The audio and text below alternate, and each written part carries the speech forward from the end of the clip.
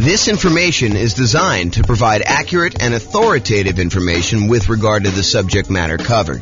It is offered with the understanding that the presenters are not engaged in rendering legal, accounting, or other professional services. If legal advice or other expert advice is required, the services of a competent professional should be sought. Welcome to the Seattle Real Estate Investing and Real Estate Financial Planning Podcast. Learn all about investing in real estate in Seattle, Washington, with a combination of real estate financial planning and modeling with numbers specific to Seattle, plus syndicated, more generalized recordings of live and pre-recorded real estate investing classes, not all of them specific to Seattle. Be sure to stay tuned after the podcast for a message from our sponsors. All right, let's get started. So buy and hold real estate investing. I am James Orr. So I did put a new slide here. A long time ago, we used to actually have a slide that I showed like the next 4 or 5 classes.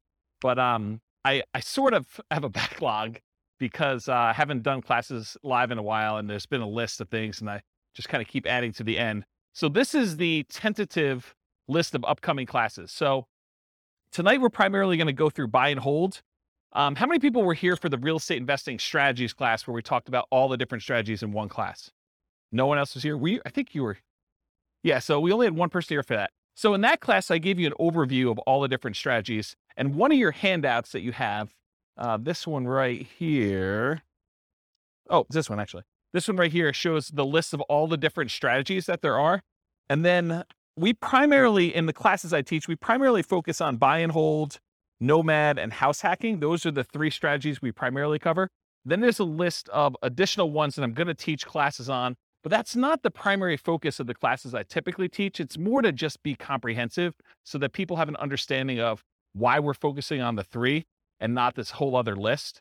And then there's a couple that I'm not going to cover at all. So tonight we're going to go and do a deep dive into the buy and hold strategy, but you'll notice there's a whole bunch of classes on a bunch of the other strategies listed on here. Those are going to be what I would say is similar format to tonight, except for deep dives into those specific strategies. So for example, tonight we're doing buy and hold. Next week, we're doing the nomad strategy, which if you guys have never heard of the nomad strategy, because I know we have a couple of new people, the nomad strategy is to buy a house as an owner occupant. You move into the property. It's a requirement of the lender. And one of the reasons why you do that is it's a lower down payment and the interest rates are better. So you move into the house, you are required to live there for a year. During that year, you can just live there by yourself, or if you choose to, you can add on house hacking and have tenants living there with you or rent out a room or whatever you want to do. And then after a year, when your obligation to the lender is up, you can then convert that to a rental and you can acquire properties every year doing that. But you only had to put 5% down instead of putting 20 or 25% down. So you can acquire properties with one chunk of down payment, and since the loans are actually better for owner occupant, it's less bad than you would think to go ahead and put 5% down instead of 20% or 25% down. So the nomad strategy, we're going to cover that and all the different variations. I listed some variations on your investing strategies list there. Then on June 1st, we're going to do house hacking. And then after that, June 8th, we're going to do the BRRRR strategy, which is buy, rehab, rent, refinance. And there's an optional 4th R, which is to repeat the process. So you can use this to kind of continue to acquire properties. So we'll talk about the BRRRR strategy. Then we'll talk about quick turn and flipping properties if you're interested in doing that as a business model. Then we'll talk about wholesaling real estate on June 22nd. And then on June 29th, we'll talk about real estate options. You guys may have heard of real estate lease options, where you lease a property and you have an option to buy. This is the strategy where you just have the option. You do not have a lease on the property at all. You're getting the rights, but not the obligation to buy a property for a fixed price. And you're basically holding on to that option. And then there's a very active option auction strategy where you get an option on a property and then you immediately market that property in order to sell it to somebody. And it's usually done through some type of bid sale or auction process on like one evening, like a Sunday evening, in order to get the highest bidder and have the property sold that way. This is really like a variation, if you want to think of it this way. It's like a variation on real estate brokerage in some ways, because a real estate brokerage, a listing contract, if you squint really hard and step very far back, a real estate contract is sort of like an option agreement in some ways, right? You have the right to then market the property and get paid a fee in order to sell it. Well, this is sort of like option auction strategy is a way to do it as a principal. So it's a variation on that theme. So that's going to be on June 29th. July 6th, tax liens and tax deed sales. That's when you buy people's tax liens or tax deeds. Like, for example, if someone doesn't pay their property taxes, you can come in and pay their property taxes, and you usually get a return on the money that you put up. And then there's a really, really small chance that if they don't do it and you wait a long enough period of time, you can actually foreclose on the property for them not having paid their back taxes. We'll talk a little bit about this tonight. We talk about stability in real estate. It's one of the kind of options on there. So that's what we've got there. So tax lien, tax deed, real estate is going to be on July 6th. July 13th, I guess it's July 6th. July 13th, creative financing, real estate entrepreneurship. That's all the creative stuff, subject to lease option, lease purchase, wrap financing, agreement for deed, contract for deed. That whole list on there is like that big graphic in the middle. That's that whole thing. July 13th, we're going to cover all those in one night. A lot of them are really similar in the mechanics. There's a little bit of difference, but they're very, very similar in how they're structured. So we'll cover all those that night. Then July 20th, I'll try to do real estate partnerships using this format. It'll be very different than the format we usually teach partnerships, but you'll like this new one. And then the next class after that, July 27th. Oh, this is sort of like the dividing line when I'm done teaching strategy classes. So this is sort of just getting through all the strategies on that list. And it's going to be very similar to the format tonight for those. And then next one is marketing to find off-market deals. This sort of supplements all these other strategies. If you're planning on doing deals where you're not going to buy them in the MLS, certain strategies are found in the MLS. Certain strategies are found usually through for sale by owners, and you have to market in order to find those. So we'll cover a lot of marketing to find off-market deals. I'll do a 2-hour class on that. And then this is a new class I've never taught before. On August 3rd, so I've got a client right now who went under contract on a new construction property back when interest rates were really, really reasonable. Interest rates are no longer as low as they were. And so they've kind of risen quite a bit. And so he's shocked by how much the monthly payment went up because he was counting on a certain number. And now that the interest rates have almost doubled, it's a much, much higher number. And so it made me think of, this is not the only case where we can have shocks when we're a real estate investor and we're considering buying properties. So I've got a list working through that is like all the different shocks you can experience when you're buying rental properties and then what to do about them. So number one is just being aware in advance that this could happen and what you can do to prevent them up front. But then there's some other things you may be able to do while the shock is happening. So that class is all about real estate investing shocks, things that can come up while you're acquiring properties that you may not have thought of. And then August 10th is 2 new concepts that you may not have heard before, but there have been ones I've been including in the Real Estate Financial Planner software for a while, and ones that someone mentioned a couple weeks ago. Was that you, Steve, that was mentioning those?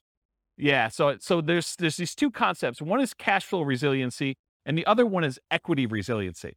So cash flow resiliency, the basic idea is how much can your rent on a property drop before you have negative cash flow? So how resilient is the cash flow you have on your rental properties, on your whole portfolio? You can do it on a single property, but it's much more meaningful on the whole portfolio. And then equity resiliency is how resilient are you in your portfolio with equity when you have prices drop? And so there's different ways you can kind of like finance your portfolio or structure your portfolio where your whole portfolio is more resilient, and there's ways you can structure it where it's less resilient. So we'll go over a lot of different examples and talk about that on August 10th. And then on August 17th, overcoming hurdles for real estate investors.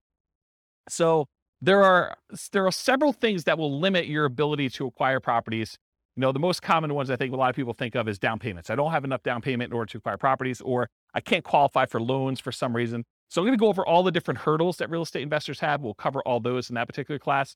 And then on August 24th, real estate investing Rubicons. So if you're familiar with history, I think it was Julius Caesar who was crossing the Rubicon, a river somewhere in, I don't know, another country. And so the idea, though, is it's sort of like a marker where you've made progress and you, in theory at least, don't ever go back on that. And so there are a couple different things when you think about real estate investing that you need to get to a point where you've grown to a certain situation. So I've called them sort of like Rubicons, where you've gotten to the point where you now have good enough credit so you can qualify for loans. You've gotten to the point where you have enough down payments, or you've gotten to the point where you're good at property management. So I'm going to give you a list of the different Rubicons that there are.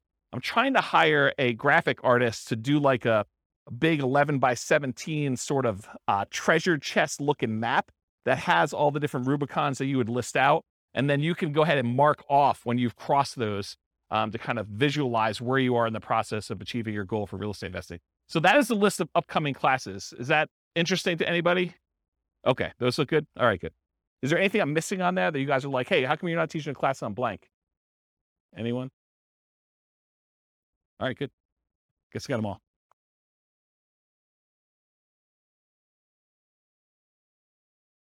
Oh yeah, I've been teaching classes for like 18, 19 years.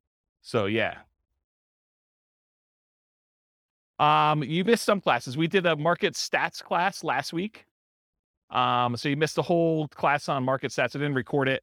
You missed a class on all the different real estate investing strategies. It was like a big overview class. Then before that, I did a class on, I think I did the deal analysis spreadsheet class where I walked you through what all the fields were and how those fields worked out. Did I do any other live ones? That was it, right? I think those are the live ones that I've done since I came back. And then I think earlier this year, I did one on real estate, financial independence, retire early budget spreadsheet, where you can actually calculate out your minimum target monthly income for retirement and your ideal target monthly income for retirement.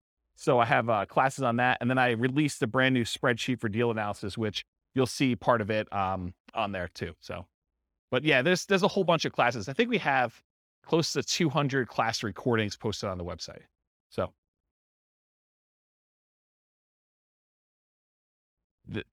there you go. See, Steve's going to check me. I knew enough to know that it was like in another country and that it was a river, right?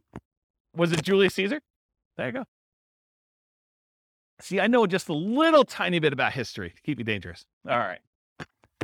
All right, so buy and hold real estate investing. As I said, I'm James Orr. So real estate investing strategies. So you have the sheet with you, the handout. It says on the top, real estate investing strategies. That's basically this list.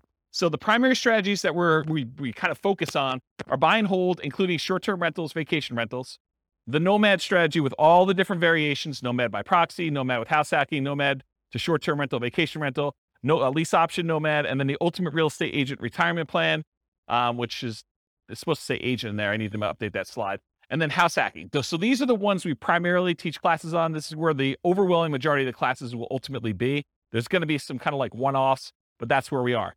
Then there's a whole set of special section here, the secondary strategies, all the creative financing stuff, quick turning and flipping properties, BRRRR and BRRRR, wholetailing, options and auction strategy, tax liens, tax deeds, partnerships and syndications, and then we'll cover deal maker, syndicator, money partner, and loan partner. When I did the other class list, did I have wholesaling on there? I did, right? Okay, awesome. I just must have skipped it or something. But yeah, we're covering that.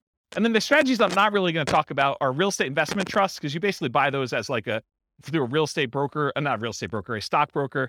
And it's more of a security than it is really a real estate investing strategy. I sort of put it on there to be a completionist and kind of be all inclusive, but really that's not something I'm going to cover. And then I'm not going to go into separate detail about probate, short sales, foreclosures, and pre-foreclosures, because you'll get those when we cover the other strategies, and they're not really their own strategy per se.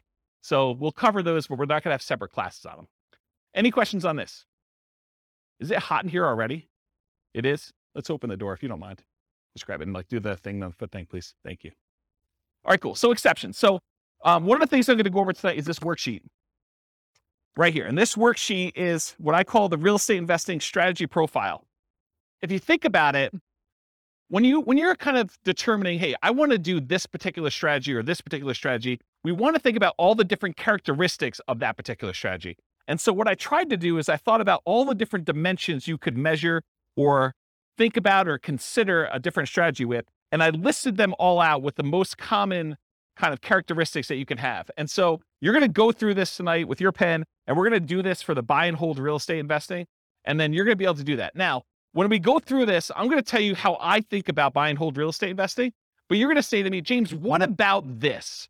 What about when you do buy and hold, but you do it this way? Yes, there are probably more obscure examples where you can kind of structure these, and there's kind of like slight different variations and stuff like that. But I'm trying to focus in on the majority of the use cases. And you could have exceptions to this thing. You could come up to me later and say, James, what about if you do it this way? Yeah, you could definitely put it on there. But I'm going to try to be most mainstream and kind of the most correct that I think of. And if you want to debate this with me, this is absolutely brand new. I'm creating a database of all the different strategies with all these different characteristics, so that if you want to go search for, show me the ones you could do with no down payment, or show me the ones you could do with no money, or show me the ones you could do that have the lowest risk or the lowest activity, they're the most passive or they're the most scalable. I can give you a list of the ones grouped by those categories, and you can look at it and inspect it in a database format. So that's 95% built, and it's what I use to make this thing, the profile for you. And it's also what I use tonight to do the presentation. But you'll notice we've got all these other classes on all these different strategies. That's what I'm using to create all the different strategies, okay? So kind of just follow along, take notes if you want to. And I tried to write it out for you so that you can just check them off as you go. Okay. And I have a little beware warning here. Just because you don't think there's a chance that X can happen doesn't mean that it won't happen. This is designed to be a starting point discussion to help you make better investing decisions on your own with additional knowledge. Please do your own research. So a lot of these strategies, I'm going to say, I think about it this way. There's this risk or this way to do it. Is it possible that you're like, no, James is wrong, and there's never a risk of property values going down or rents going down, right? You understand how some people could believe that to be true. It's not true, okay? And just because it's a small probability doesn't mean it won't happen. All right, so buy and hold variations. So when I talk about buy and hold, what I'm really focusing on is traditional buy and hold, where you put a down payment on a property, usually 15% with PMI, 20% is the most common one, or 25% down. You can put more down. You can go all the way up to paying full cash for the property. I'm usually focusing on single family homes, duplexes, triplexes, fourplexes, and then it also includes all the apartment stuff, all the commercial buildings, 5 units and up. So that's all just traditional buy and hold in my mind. In addition to that, I group in short-term rentals, vacation rentals, because you're buying the property and you're holding it. It's just you happen to be, instead of renting it to a long-term tenant, you happen to be renting it by the night or by the week or by the weekend. And so I include that as a short-term rental or vacation rental in this model. Now, is it a stretch to think about buy and hold as, I'm going to buy a building and I'm going to do assisted living, or I'm going to buy a building and I'm going to offer a specific service? It sort of gets on the edge of, okay, you're doing a business, you're doing an assisted living business, but you also just happen to be buying real estate. So you could say, okay, I'm doing, storage units. Storage units, I guess, is buy and hold, but it's not really what I traditionally think of. So could you kind of classify it as buy and hold? Yes. Is it really a separate business of like having storage units and running a storage unit business, or having assisted living and doing that, or buying an office building for your practice, or land in order to run your business off of? Yeah, I mean, you could do all those too, but I'm really thinking of it more in the traditional sense of single family homes through fourplex, and then multifamily properties, apartments, and greater. Does that make sense, everybody? Okay, cool. And this is intended to be, interactive. So feel free to interrupt. Please do use the microphone so your question gets on the mic, though. Just raise your hand. I'll bring you the mic, or someone else will bring you the mic. Any questions on this one? Cool. All right. So one of the ways I kind of classify different strategies is this a real estate investing strategy, or is this a real estate entrepreneurship strategy? And the way I kind of classify those is, with a real estate investing strategy, you're primarily taking money, deploying it, putting it into an investment, investing in something with the expectation of getting a return on your money. That's real estate investing to me. There's another way to look at this where you're out there doing work, you're doing labor. Maybe you have some money in the deal, but you're primarily working a job in order to create money, to create value in some way. That's more like house flipping, where, yeah, you have a little bit of money invested in the deal, but you're really not looking to get a return on that money. You're really looking, I'm going to go put labor in and do that. So is buy and hold real estate investing more real estate investing, where you're putting in money and you're expecting to get a return? Or is it more like entrepreneurship, where you're actually going out there and doing work and trying to make money from the work? What do you think? The first option, real estate investing, right? So with real estate entrepreneurship, real estate investing, are you primarily investing money with the hope of getting a return on that money, or time, and in many cases, some money to get a return on your time? For buy and hold, most folks are typically investing money with the hope of getting a return on that money. Short-term rentals sort of takes one step more toward entrepreneurship, because in most cases, with short-term rentals, you're doing more labor than you are with putting a tenant in a property and leaving them for a year or more. Does that make sense, everybody? But it's still primarily real estate investing. You're deploying money and you're expecting to get a return on that money. Okay. So that's on your list. So you can start on your list. Just kind of check it off. All right, so money required. So typically when we do buy and hold real estate investing, we're going to go in and we're going to get traditional financing from a bank. You're going to go select a property. You're going to want to acquire that property. And so you're going to go to a lender and you're going to get, in most cases, traditional financing, conventional financing. There are 15% down, 20% down, 25% down, and more type loans for these properties. You can buy them with cash, or you can put a down payment and actually get financing on them. So on this other sheet here, where we do loan type mortgage insurance comparisons, there's a whole bunch of different loans. And I tried to highlight the ones we were primarily talking about today, where the interest rates are. So you can see a little grayed out area on there. And that basically shows you the different financing options and what the rates were as of yesterday. Now, this is not like a rate quote for you. So please don't tell me you're going to go to your lender and say, James told me I could get 6.5% on this loan, so I want 6.5%. It is not a guaranteed rate. I'm not offering you financing. This is sort of like a snapshot in time. I called up the lender that I like to personally use, and I asked him what the rates were yesterday, and we walked through this worksheet. Just out of curiosity too, would you guys prefer that I make this a editable Excel worksheet version for you so that you could actually use it to kind of do your own comparisons? Would that be helpful to anybody? Or do you just like it when I give it to you in class? Anyone want me to create one that you could fill in? No one. Well, glad I didn't do that work then. That's awesome. Okay. So on that worksheet though, it shows you the different types of down payments you need and what the interest rates were on those particular loans, and in some cases what the points were in order to get those particular rates. So typically when we're doing buy and hold, 15 to 25% down, you also need reserves. It would, and I know I'm sensitive every time I do this, but you would be stupid to invest in real estate without reserves. Okay? And I know that sounds harsh, but it's supposed to be harsh because you would be stupid in order to invest in real estate without reserves. You need to have reserves in order to invest in real estate. Things happen that you're not going to expect. You need to have reserves. Okay? So even if you find a no down payment deal, is that nothing, no money required deal? No. In the overwhelming majority of cases, it's not. There are very few strategies that are no down payment and no other money required. Even if you find a nothing down deal, even if you got a VA loan or USDA loan, or you manage to find a property that you could buy subject to where the seller's like, hey, just take over the debt of my property. That is still not a strategy that you can do with $0. Does everyone understand that, right? You need to have reserves in all those cases. It's a really good question. I need to do a 2-hour class. Question was, how much in reserves? The really, really short answer is probably 6 months in something like a savings account. Okay? All right. So typically you need 15 to 25% down and reserves. You might also see, although much less frequently, in my opinion, bringing in a money partner where maybe your dad says to you, hey, I will make you a loan for the 20% down and you can go ahead and buy this property. So bring in a money partner, or the other extreme is just buy it all cash. I think for a lot of folks, they would prefer to leverage their money and get a loan for it. Although I definitely know investors that are buying properties all cash. Okay, so this applies to both buy and hold, like traditional buy and hold, and short-term vacation rentals. In addition, there is a kind of subset to this that when you're doing a vacation home short-term rental, there is an owner-occupant second home or vacation home loan that you can get with 10% down.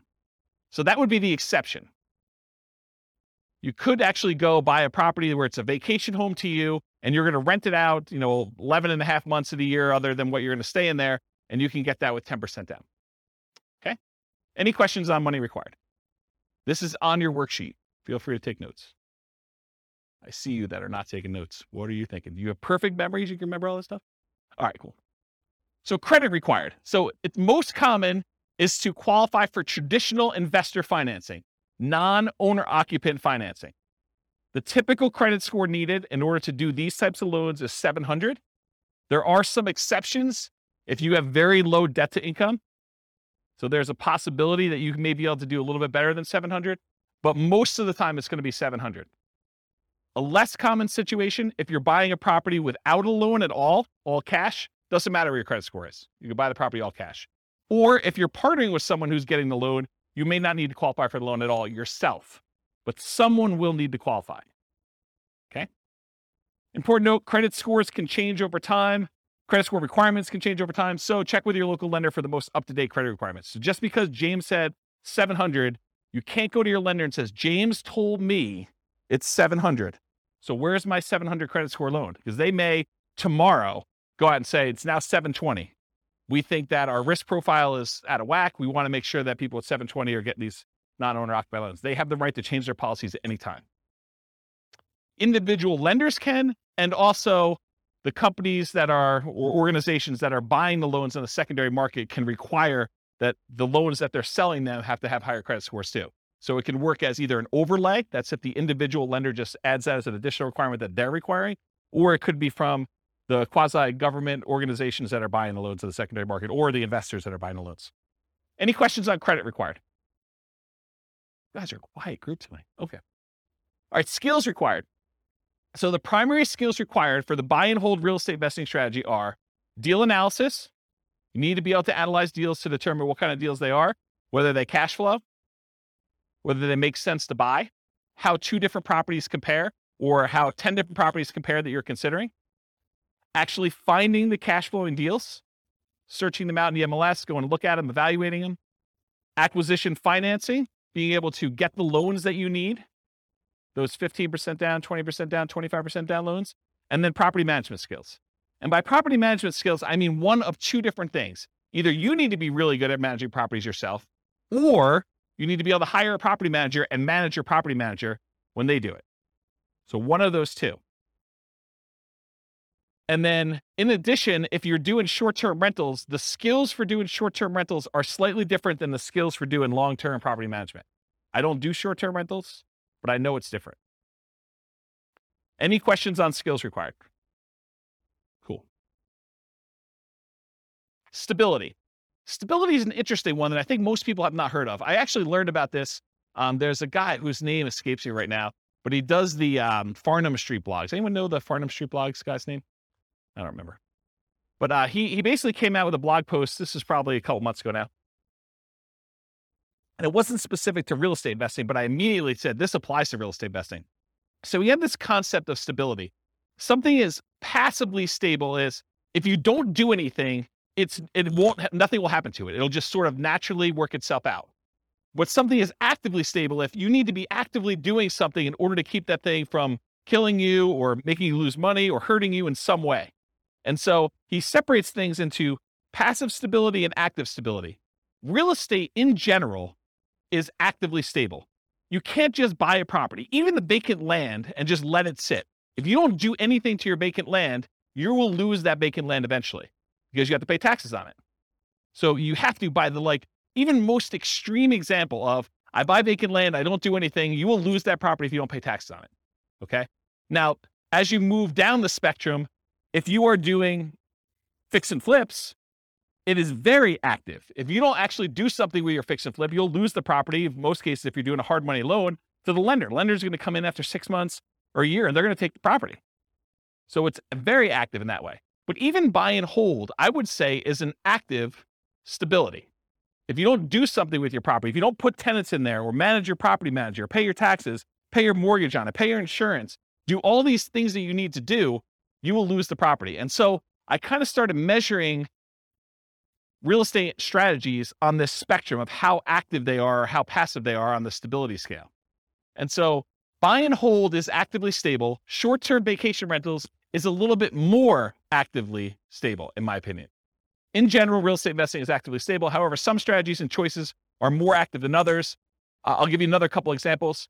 Amortizing mortgages versus balloons and interest-only loans. If you get an amortizing loan, a loan that if you make all the payments for whatever time period, 15 years or 30 years, it will pay itself off. That is less active than if you get an interest-only loan that has a balloon, or you have, well,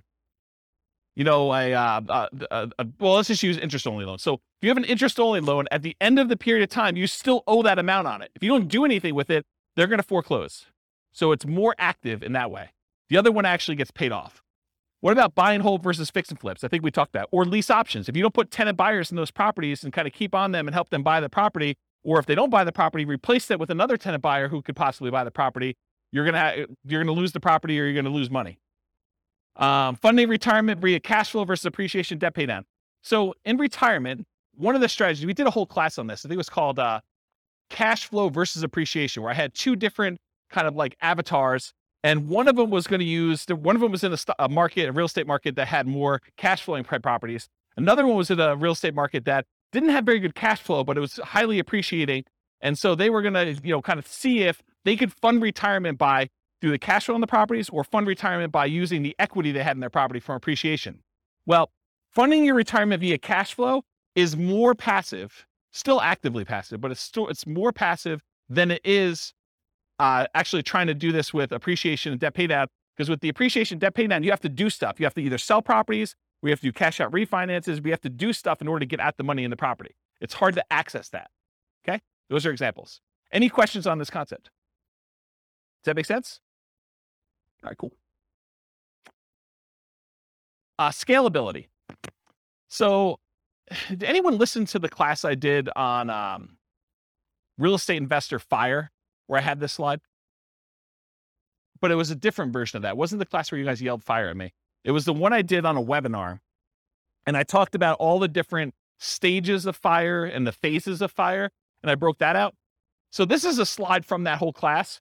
I'll try to cover it very quickly. But the idea is that there are certain strategies that will get you to certain dollar amounts.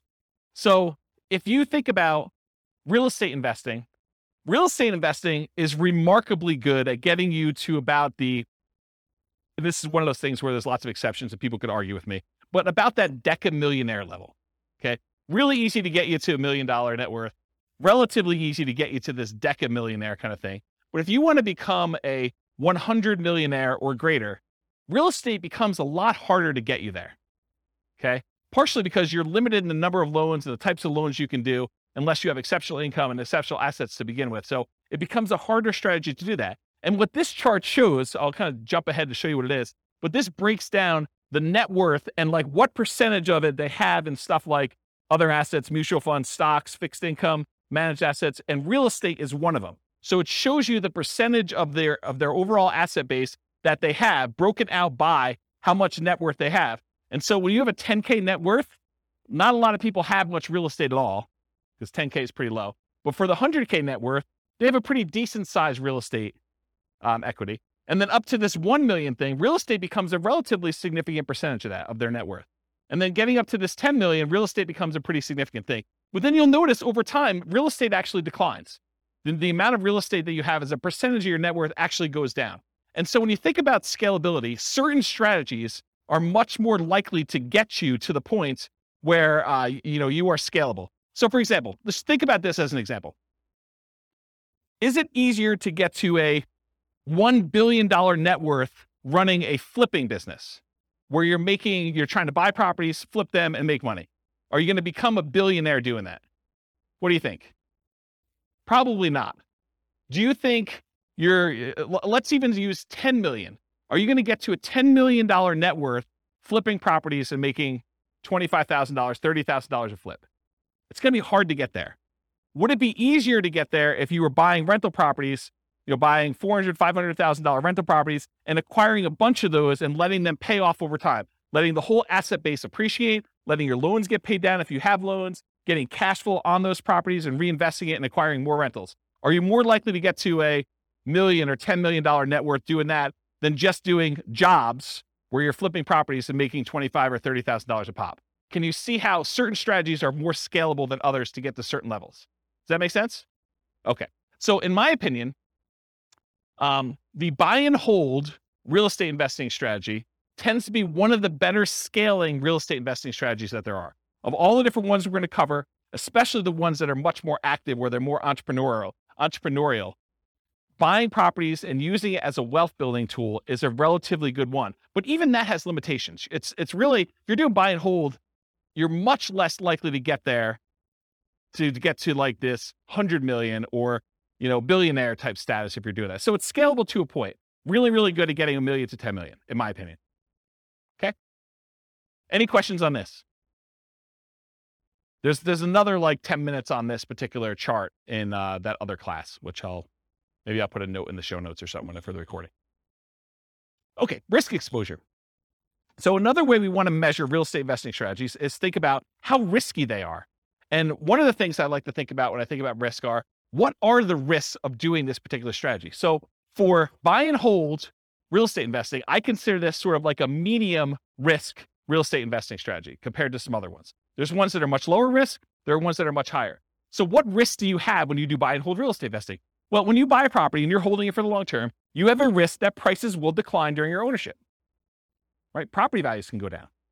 Property values can go down while you're acquiring properties. So the first ones you buy may have negative equity, or if you've got them free and clear, you may have lost money on them. Okay. You could also have rents decline during ownership. So you thought you were getting X% return, cash on cash or cap rate, however you're doing your calculation. And now you find that rents have dropped and you're not quite getting that anymore. So that's a risk you can have. Your credit is at risk. If you actually go buy properties using financing and something goes wrong with the property where you have to jettison, or something goes wrong with you and you can no longer, continue to make payments on the property and you lose the properties to foreclosure or short sale or something like that, your credit is at risk for doing this strategy. That is not true with every other strategy. So it's a buy and hold strategy risk. You also have all the typical tenant property management risks. Slip and fall, tenant sues you for, discriminating against them because you're not following fair housing laws. All those things that you have for doing property management, that is a risk you have for doing this strategy. So I think it's in the moderate kind of medium range for risk. It's not super, super risky. It's not also the lowest risk. You could argue that there's slightly more risk with short-term rentals, vacation rentals, but this is probably offset by an increase in income. So you're making a trade. So I think short-term rentals probably have a slightly higher risk. But I also would say that short-term rentals have an additional risk, the risk of an additional risk of changing policies. Like we're seeing HOAs and some cities kind of change their policies about allowing short-term rentals. So you don't have that risk as much with long-term, year-long lease type tenants. Any questions on risk? Are you seeing the format we're using for these other ones and how this will be helpful to understand if you're considering other strategies, how they all measure up? You seeing that? Is that going to be helpful? Okay, profit speed. So how quickly do you make money and what size of money do you make at what interval? So you can make $1, but is that like a decent amount chunk? So we want to think about also how quickly it happens and then the magnitude or the size of your profit. So I'm calling this profit speed. And if you've seen this before, this is my return quadrants. This talks about the 4 different areas you see that you get returns on by owning rental property. And then I also have reserves in there because you tend to own a small return on the reserves you keep. Whether you keep them in a savings account, you're getting 1% a year. You keep them in the stock market, and you're earning 8% per year. So you do get a return on the reserves you have, but it also drags down the overall return on investment when you kind of like say, I have to have 6 months or 12 months of reserves for my property. You realize that, well, my appreciation needs to take into account the amount I set aside in reserves. I can't not do that calculation, in my opinion, correctly, unless you take into account reserves. So we're thinking about just the return you're getting. There's a return from appreciation, the property value tending to go up over a long period of time. There's a return from debt pay down, the amount you pay down on the loan. If you don't have a loan on it, you don't get this return. If you're paying cash for property, this is 0. So you get these 2 returns. These 2 returns are what I call cash later returns. So all the stuff on the left is the stuff that you get later, because you can't usually access appreciation or debt pay down until you either sell the property or you do a cash out refinance. So these ones on the left-hand side are the returns you get later, cash later. The ones on the right are cash now returns. So cash flow, the difference between the rent you're collecting on the property or other income you're collecting on the property minus all of your expenses, including vacancy, taxes, insurance, maintenance, your mortgage payments. Did I forget any? Basically, it's all those, okay? So cash flow is the net difference between what you're bringing in and all of the expenses you have in your property. That's cash flow. And then by owning a rental property, you also get tax benefits, which it's depreciation. I call it cash flow from depreciation, though, when we take the gross amount of depreciation you have and you multiply it by your effective tax rate to give you an estimate of how much actual cash you will receive back on your taxes, either in your monthly paycheck or your weekly paycheck from your job, if you decide to change your exemptions, or at the end of the year when you file your taxes where you get a big lump sum, you'll get some money back. I call that cash flow from depreciation. The ones on the right are cash now. You get the cash flow at whatever interval you're collecting rents minus your expenses. So usually monthly, unless you're doing some type of short-term rental, then it's weekly, wherever they do the payouts for your kind of platform that you're using for that. And then the tax benefits, you can collect those with your paychecks every week, every 2 weeks, every month, or at the end of the year when you do your tax return. But it's not like you have to wait a long time like appreciation debt pay down. So these are more cash now. These are cash later. When you have regular buy and hold rental properties, you tend not to get these short-term, but these tend to be the bigger numbers. Your appreciation on a property tends to be larger than your cash flow, just in general. It's not always that way. And then your debt pay down tends to increase over time. As you pay down a 30-year mortgage, it just gets larger over time, but it tends to be a bigger number too. Then your cash flow, although as interest rates rise, this gets smaller. I want to point that out. So cash flow and tax benefits, these tend to be relatively smaller numbers, unless you're doing a free and clear, and then your cash flow number should be much larger. But you're doing these tend to be smaller numbers, but they tend to be more quicker. So as far as like profit speed, with buy and hold real estate investing, you typically can start seeing cash flow within 30 days. You buy the property, you acquire it, you put the tenant in there. It's relatively quick. Rents and security deposits are typically paid in advance. So a lot of times someone pays rents at the first of the month for the month that's coming up. They're not paying it in arrears. They're paying it in advance. So you're going to get that up front. And usually you require a security deposit before they move in. So you'll see some money up front. Short-term rentals and using property manager can slightly delay the time to producing cash flow. If you've got a property manager in there, it takes them a while for them to receive the money, do all the accounting, and then pay you out on the 15th or the 30th or whenever they decide to pay you out. So there's an additional delay when you do that. Then whatever platform you use for your short-term rental, I'm sure there's some type of delay in there too. It's not like they're doing the deposit and giving you the money same day. Okay. I don't do short-term rentals, but that's my understanding. Anyone do short-term rentals here? Okay. Usually a percentage return of amount invested, cash on cash, return on investment, or cap rate. So when you're thinking about like the order of magnitude, a lot of people throw around numbers like, I'm getting a 5% cash on cash or 10% cash on cash, or in some extreme cases, maybe they're doing a 100% cash on cash return on investment. That's the number that you are getting on the investment size, the amount of cash you put in the deal. Or cap rate is the return you're getting if you did not have a mortgage on the property, but after all of your other expenses. That's what cap rate is. Okay. I talked about cash flow from depreciation. You also typically see the wealth building through the stuff on the left. The appreciation and debt pay down portions tend to be your kind of wealth building part of the profit speed for buy and hold. Any questions on this one? Awesome. Finding deals. So how do you find buy and hold deals? I kind of break it up into two categories. One of the most common, most likely ways you're going to find deals, and then the kind of like more unusual, but still common enough that I think I should mention them sort of things. And that's these. How do you find deals? I used an example when I taught the real estate investing strategies class where I talked about all the strategies, this idea of looking for an alligator. It is possible for you to find an alligator if someone recently flushed one down the toilet and you happen to be in the sewer in New York City. You could possibly catch an alligator down there, right? You could find one. This is like the unusual, exceptional case. But if you're looking for an alligator, and the alligator is representative of the type of deal you're looking for, if you really want to find an alligator, you're probably more likely to find one if you go to Florida. And probably more specifically, if you're looking for alligators, you might want to look in the Everglades. Okay, so if you think about deals and where you're going to find them, think about this alligator story. So where are you most likely? What's the Everglades version of buy and hold? Multiple listing service. That's the overwhelming majority of properties. It has the largest number of properties available. You're typically going to find them in there. And this could be, if you're doing commercial properties, it could be something like LoopNet or something like that. Or it could be just your local MLS if you're buying single family homes, duplexes, triplexes, fourplexes, and that's what's normal in your marketplace. Okay, so MLS is one. And the next one is this group of for sale by owners. And I break for sale by owners down into two different groups. For sale by owner is a seller who's selling the property without the help of a real estate agent.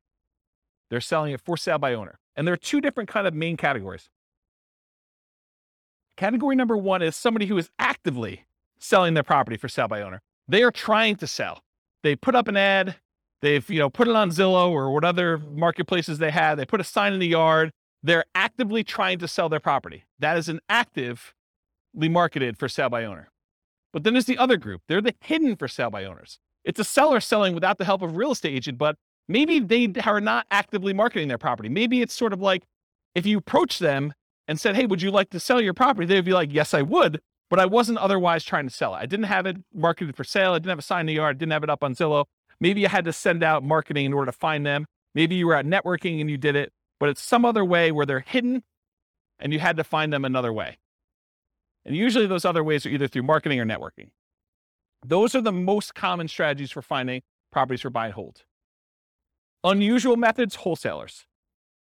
Not that a wholesaler can't find you a deal. It's just the number of wholesalers that there are out there and the number of wholesale deals that they're finding is just a really small portion, right? So you may be able to go find a wholesale deal. However, it's like, if you want the best selection, could you go down to the local, gas station and get something that you need? But if you want to have a selection of 30 different versions of that thing, you're probably not going to the gas station. So the gas station is sort of like a wholesaler. Maybe they have one, but the MLS is sort of like the supermarket, where now you have a whole shelf full that you can pick different types, and you get to choose whichever one is best, and you can make a selection. Okay? So unusual methods, wholesalers. Any questions on finding? Did you use microphone? Here. Are you talking about Redfin, Zillow? Do they come under MLS? So Redfin or Zillow could actually include both of these. So it could be that the real estate agents' properties are listed from the MLS on Redfin or Zillow, but also the for sale by owners can also list their properties as a for sale by owner on Redfin or Zillow. So it could be both. So that's sort of like an aggregator for where you're doing it. But ultimately, the source is either the MLS, all the agent stuff, or for sale by owner, actively marketed in that case. Right? Okay, cool. Any other questions? Yeah, hey, John. I've got a two-part question. On the for sale by owner, Yep. Is that typically, do they want more money or less money than if they were going through a realtor? And also, the second part of my question would be risk. Yep. If I use a realtor, you guys cover all the hidden stuff. If I'm dealing directly with a homeowner, seems a little more risky. Yeah. So really, really good questions. Here's put it down for a second. So awesome questions. So the first thing about price, it's all over the place. I would say that the for sale by owners I've seen, some of them are priced high because they want to get all the money, right? They're going to price it with whatever a realtor would have gotten, maybe even a little bit more, because they think that their property is better than all the other ones that sold. And they haven't had a real estate agent tell them that it's not reality to get, $600,000 for this $500,000 property. They're like, well, I think I can get 600, so I'm going to list it for 600. So you could get some of that. Or you could get them not knowing the value. A lot of times we see that with an out of the area owner who knows that their parents bought the property for $250,000 and they can't imagine in their mind that it's worth $500,000 now. And they live in another state and they're just like, if we can get 300, that's awesome. And it needs a lot of work. And so it goes both ways. And the real estate agent ones, there are real estate agents that help sellers who are otherwise motivated. They want a quick sale and they realize it needs a lot of work and they're not trying to be super aggressive about getting every last penny out of the deal. So you could find those. But I think the overwhelming majority of the deals listed in the MLS are retail deals. I mean, they're priced for retail sale. The real estate agent is representing the seller and they're trying to help them as a fiduciary, get the best offer for them, which in many cases is the highest priced offer that will net them the most. And so I think that is true. But there is that 5%, 10% of those that are also good values. And sometimes a full price deal, especially for buy and hold, is still a great deal. Like you can go buy a property, pay full retail price for it, and it gets you the cash flow economics, the cash flow returns that you want on it. Because they're thinking price and you're thinking income, right? And not every property is considered that way. And you're right, I think about the risk too. I think real estate agent can mitigate your risk in a couple ways. Number one, through knowledge about like how to do stuff correctly and all that other stuff. But then there's also an additional insurance layer in there too, because most real estate agents in most states that I'm aware of, at least in Colorado, I know this is true, they're required to have errors and omissions insurance to kind of protect you in case they do something stupid and screw up, right? So I think that there's an additional layer in there. Does that mean that you shouldn't do a for sale by owner deal? No, I think that there's a reasonable amount of risk that you think. There's nothing without risk, right? Like we go out, we drive through town, I mean, you could be doing everything you're supposed to do. You're completely sober. You're driving on the right side of the road. You're doing the speed limit, and person next to you is snorting a line of cocaine, and they just had a 6-pack, and they're driving all over the line. They're spanking the kids and having a cheeseburger all at the same time. You did everything right, but it's still risky for you, right? There's nothing that's without risk.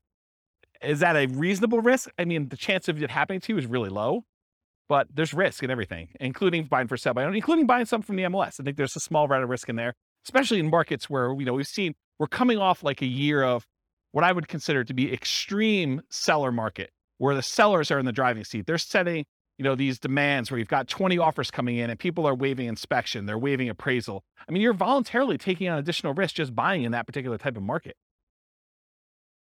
So I don't know. I don't think it's universally that if I had to handicap it, I would say there's probably a little bit more risk with for sale by owner, but it's not like a ridiculously large amount, in my opinion. And as far as finding deals, I think you can find them in both spots. And I think you can find overpriced properties in both spots. I think you have sellers who are, they're in the driver's seat and they're demanding that their real estate agent listed for way above what it's even worth and what the real estate agent is recommending. You see that on inside the MLS with properties that are just languishing and sitting there, right? And then you also see stuff in the for sale by owner market where people are really, really high or really, really low. There's jokes when I teach the off-market deal finding class where sellers are saying, my property is worth $50,000 or $100,000 more than it's really worth, because that's their dream price, and they're not basing it on reality. So I hope I answered your question, but yeah. Dwayne. I'm wondering if the one that I emailed you about the for sale by owner, Yeah. I think it's priced too high based on comps in the area. And I'm wondering if it's because they know that houses are going for more than asking price. Yeah. But if they had someone listing it for them, because agents don't generally increase it that much because they know they're going to get the higher price, right? Is there something to that? There's one strategy as a real estate agent when you're listing a property for sale. One of the ways to do this, and there's lots of different opinions on this, but one of the strategies a lot of real estate agents would recommend is, hey, listen, let's not list it for this much higher price. Let's list it based on what we think it would actually appraise for. Because if you go ahead and list it for $20,000 or $50,000 or whatever it is above what it would appraise for, and then they go and they try to buy it and they still have their appraisal contingency in there and it doesn't appraise, it's a renegotiation. So a lot of the buyers then are come back and say, look, you had it listed for $600, only appraised for $580. I think we need to negotiate this. What you're trying to get a buyer to do is you're trying to get enough buyers, at least this is one of the strategies, but as a real estate agent, you're trying to get enough of the buyers to come in at $580, which would be supported by the actual other comps for appraisals, get it to appraise for $580, but get enough buyers saying this is a deal. It's listed for what it would appraise for, which might seem a little bit low in the crazy market. Get multiple people offering and maybe get them to say, listen, as long as it appraises for $580, I will then make up the difference to $600. And you want to get that offer because I think that's a stronger offer for the seller because they can get them to then make up that difference. So you're not renegotiating. So there's some strategy to that. Who knows where the market will be in 6 months, and that may not come up again, but that's historically how we've looked at that. Does that help you? Okay. Where's my clicker? Anyone know where my clicker went? Oh, here it is. Yeah, I was getting some water when John was asking this question. All right, cool. No questions on finding deals. We're good? Cool. So how do you analyze a buy and hold deal? Well, it's this spreadsheet, the world's greatest real estate deal analysis spreadsheet. That is my modestly named spreadsheet that I made.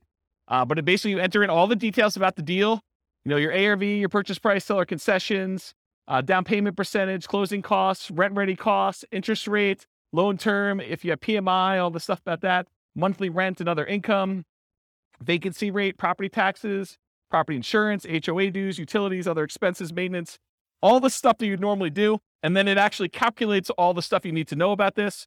And you can override any of the numbers as well. And it will tell you you're primarily looking for most buy and hold investors. You're primarily looking at your cash on cash return on investment if you're getting a loan or your cap rate if you're not getting a loan. Okay. So you can go download a copy of that spreadsheet. I'll put the link in the show notes for those that listen to the recording, and it's on the screen for you guys here in the room. Any questions? Everyone have the spreadsheet? Anyone not have the spreadsheet yet? Okay, you guys should have it. Okay, good. All right, market conditions. I assume there's no questions on this, right? There's going to be whole classes on analyzing deals, which I've already done out through August or whatever it is, but I probably need to add those. Anyone want a deal analysis class, like actually walking through examples? Okay, at least one person. Oh, two. All right, cool. So no questions on that before we move on? Cool.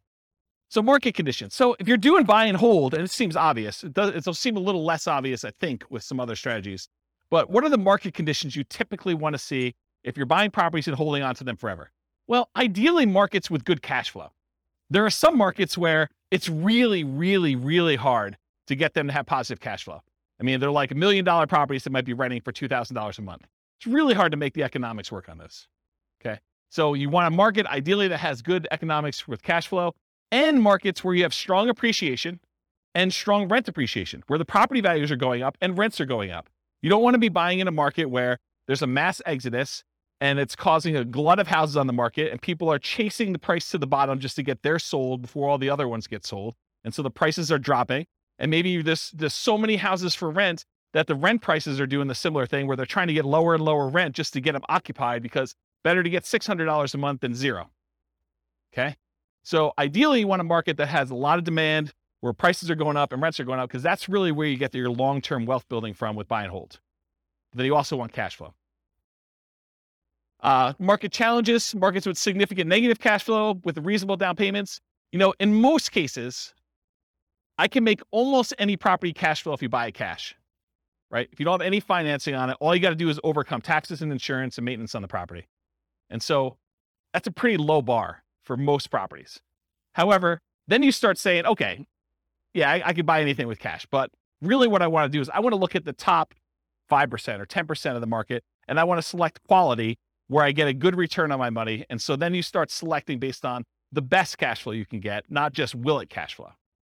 And that's one of the problems. We'll probably talk about it when we do, some of these other like creative financing or times when you buy from a wholesaler. The problem with buying from wholesalers and for buying creatively where you're doing marketing and you're getting sellers to contact you is selection.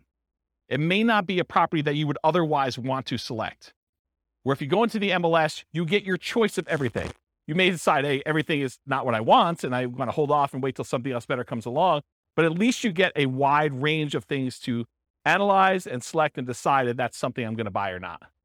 There's a lot of times with like putting out marketing and getting sellers calling you or deals coming into you, it's like you don't control which sellers call you. You can control it by selecting where you advertise to a certain degree, but you may still get a property that you don't want. And so you still have to say no and select the ones that you do want. Okay. And then lastly, markets with no or negative appreciation. There are markets where you'll go see a post on a very popular real estate investing forum or something, and you'll be like, hey, look, this deal is, this. You go look at a post from 10 years ago, and they're talking about $100,000 property in a certain city, and then you fast forward, you find another post from 10 years later, and it's like the same $100,000 properties are selling in that same city. So you've had essentially zero appreciation over that decade. So you got to watch out for that. You want to be investing in markets that have appreciation for long-term wealth building. You can just cash flow them, but I think that you want the benefit. If you're going to go after a market, if you have any market to choose from, why not choose one that both has cash flow and you're going to get some wealth building through appreciation and debt pay down, and rent appreciation. Okay. So no questions on this? Everyone got it? Cool. Accessibility or availability. So in many markets, there are plentiful deals you could select from the MLS. So then it becomes a matter of saying, okay, there's 100 that would work.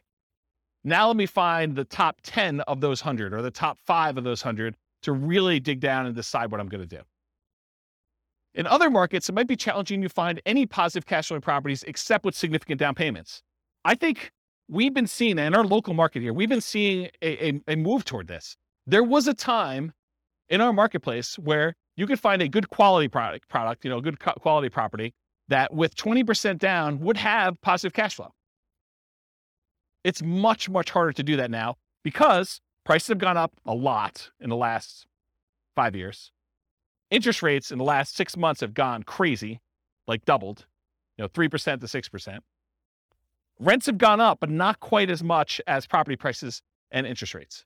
So it's getting harder and harder to find a property that would positive cash flow with just 20% down in our marketplace. Okay. And I think you'll find that in other markets too, especially with the same characteristics. I mean, we see massive price appreciation, not just in Northern Colorado, but overall in the nation. And interest rates are up all over the place. Yeah, Dwayne. How far behind do taxes usually follow that when they do assessments? Is that something that... That's a great question, because you're right. I mean, if property values have gone up and they're doing the reassessment every 2 years, which I think is very, very common, at least around here, that's the norm, right? Every 2 years, we see a reassessment. So they're going to use the new property value, and they've got their kind of like tax, whatever they call it, mills, or how they calculate taxes. They're going to use those times whatever their new assessed value is, and your property taxes are going to go up. So it's just sort of like 2-year stair step going up with that. Yeah. So it's definitely going to impact that, which is another reason why you probably shouldn't use just the last year's property taxes as your estimate, unless you're prepared for that shock. That's another shock for that class, right? Buying a property using the old tax assessment only to find out that 6 months from now, there's going to be a new tax assessment. It's going to change. Same thing we see with new construction properties, right? I mean, you've seen this where, sometimes we get really lucky where you buy a property and you're still paying taxes on vacant land. And it takes 3 months, 6 months, a year, whatever it takes for the county to come around and say, okay, now we're reassessing your property. It's no longer vacant land. It's got this $500,000 property on there. And now property taxes aren't $47 for the year. They're $4,700 for the year. Okay. So that's a big difference. Interest rates may be a significant factors, whether properties will cash flow or not. And the other thing about accessibility, availability, is verify that you can use your property as a short-term or vacation rental before buying it. You don't want to assume that you can. You want to check with the city. You want to check with the county. You want to check with the HOA at a minimum. And there may be additional municipalities that are limiting you. Those are the 3 that come to mind. Any questions on that? Cool. Using retirement accounts. There's some real estate investing strategies that you can use your retirement accounts to invest with. Buy and hold real estate investing is one of them. You can use your retirement account, your self-directed retirement account, to buy real estate with for buy and hold. A lot of times it requires special financing. So most of the time it's going to be a portfolio loan, and the portfolio lender is going to require a much larger down payment, usually about 35%. There are some ways to structure where you're getting the loan and someone else is partnering with you. Go see the partnerships class where we talk about that. But you could structure an LLC with some portfolio lenders who obviously don't see this as a kind of like good way to do it. But you can come in and be the loan partner on a deal for an LLC and only put 20% down in order to get some of those products. But if you're buying it just with your self-directed IRA, self-directed 401k, in most of those cases, because it can't be a recourse loan, they're going to require 35% down. The interest rate is going to be a little bit higher. And they're usually ARMs. Sometimes they'll do a 15-year fixed rate mortgage, but that's also going to hurt your cash flow because it's the 15-year amortization schedule makes your cash flow, it makes your monthly payment higher, which means your cash flow is going to be worse. So just realize that might not be ideal. And then the other thing to think about too is if you're trying to do financial independence, retire early, below when you can technically start taking money out of your retirement accounts, realize that if you're doing investing inside these accounts, it's not like you can access that money. You can't like collect the cash flow from the property that you have owned by your self-directed IRA or self-directed 401k. You have to leave that money in there until you can legally withdraw it, unless you want to pay the taxes and the penalties to get it out. Okay. So realize that if you're looking to do this for retiring at 45 or whatever you're trying to do, that's potentially problematic. And you'll need to come up with a bridge solution of some sort to do that. And there is a class, I really need to add this to the schedule. I talked about this in that same Fire for Real Estate Investors class. I talked about this idea of, I used to call it coasting into retirement, but I don't want to confuse it with Coast Fire, which is something completely different. So I think I renamed it chillaxing into retirement. It's this concept of, you have enough money to bridge, you technically qualifying as financially independent, and you're sort of living off of your savings, not at a safe withdrawal rate, kind of living off your savings, but like depleting your savings to get to the point where you then qualify for FIRE, where your financial independence number may take you a year or 2 or 3 for either a property to pay off or cash flow to increase or something else to happen. And you're sort of like rapidly depleting another resource that you have to sort of bridge you to that point. And there's probably a full day class I need to do on that. So I don't think I could do it justice in 2 hours. So is anyone interested in that class? Should I do that? Just one person? Two? Okay. Maybe I'll do something like that. Okay. So I talked about all those. Any other questions on can you use your retirement account? Is this helpful? Like the kind of format of going through it sort of like this? Yeah. Okay, good. I'm glad. All right, quantitative analysis. So when I originally did the real estate investing strategies class, I gave you like a warning up front that I could have easily decided, I did qualitative then. I kind of like looked at the characteristics and how they work and what their strategies were. But I could have just as easily done all math and showed you, okay, look, if you do buy and hold, this is what the numbers look like for you doing it. If you do creative financing, this is what the numbers look like for you doing it. And one of the reasons I wanted to do this series, I wanted to do a deep dive with all the different ways to measure and look at it, but I also wanted to do a quantitative analysis. And so what I'm going to do here for the series is I picked an avatar, a prototypical person, and I kind of have a story around them. And then I'm going to show you, okay, if this particular person, in this case, it's a group of people, a husband and wife, if this particular group of people, this kind of like partnership, this, what do you call it, couple, this couple decides to go ahead and utilize the buy and hold strategy, this is what the numbers look like for them. And I'm not going to go into crazy detail where I, drill into, this is what cash flow looks like, this is what their net worth looks like, I only use the metric of their ability to achieve the minimum target monthly income for retirement. So when do they actually become financially independent? And so I use that as a metric, as one measuring stick. And as we do today with a couple variations and creative financing and subject to lease options and wholesaling, I will show you how doing that strategy actually gets them to FI or not and how long it takes them. So that you can see relative sizes of how quick. If you're going to do fix and flips or whatever it is, how quickly does that get you to the point where you're going to be financially independent? Does that make sense? Okay.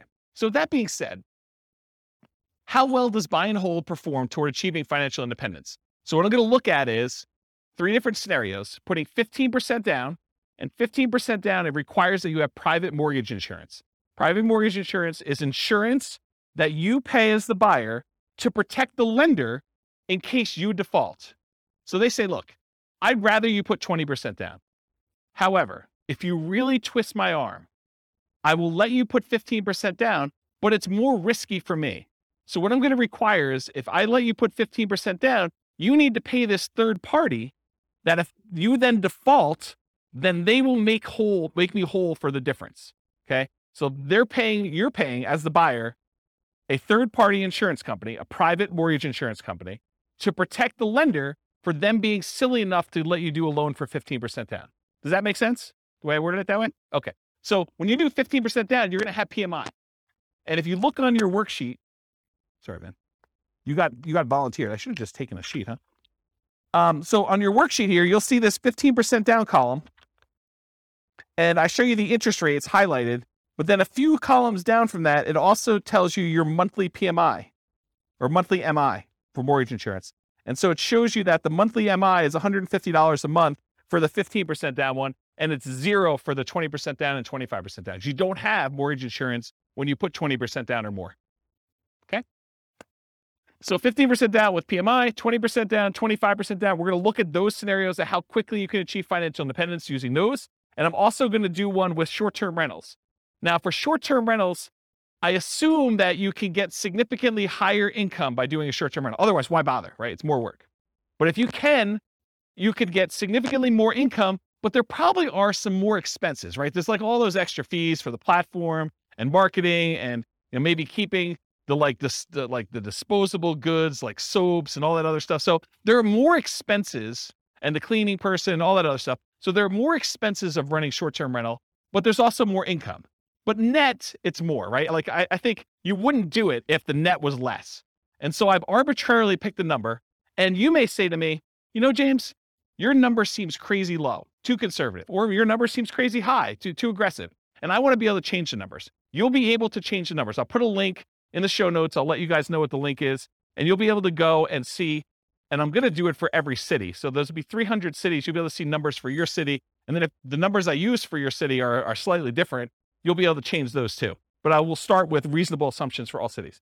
Then you'll be able to go in and say, look, it's not 25% more than what we're getting with regular rent for doing short-term rentals, it's actually 50% more, 100% more net after all expenses. And so you can go change those assumptions and then see how it impacts whether or not they achieve financial independence. For tonight, I have the assumptions up here in a second. I did use 25% more. And I also increased maintenance on it as well. So you'll see how that plays out. I also mentioned here, in many cases, there's usually more work involved for short-term rentals. So part of the increased income you get is your labor. You should think about that in terms of dollars per hour. So the differential you're getting above and beyond the work you would need to do as a regular long-term tenant in the property, you need to think about that as, okay, I also need to figure out that I'm also putting in an extra X number of hours, 5 hours a month or whatever it is. And so I need to take that money out and calculate what that means to me. You may be willing to do that though, because you're saying, look, if I can get this extra cash flow, I don't mind doing the 5 hours. That's worthwhile for me. Okay. So it's up to you to decide that. So any questions on this before I start going into some numbers? I'm moving toward numbers. I'm going to show you my assumptions here. Any questions? Okay. All right. So financial independence. So earlier this year, I did a class, I think it was called, I don't know, Financial Independence Retire Early Budget. And in that thing, I did a walkthrough where I walked you through how to do your own budget to determine what your minimum target monthly income in retirement is. That's like lean fire, for those of you that are kind of familiar with that concept, or your ideal target monthly income in retirement. That's sort of like your fat fire or full fire number, okay? So I walked you through, you kind of walked through all your different expenses, your mortgage, taxes, insurance, HOA, and your own personal property, vehicle payments, all that stuff that you have there. And then I calculate your amount that you need in order to be able to achieve financial independence based on your expenses for kind of two different groups. So I'll put a link to be able to download the spreadsheet, maybe watch the video on there.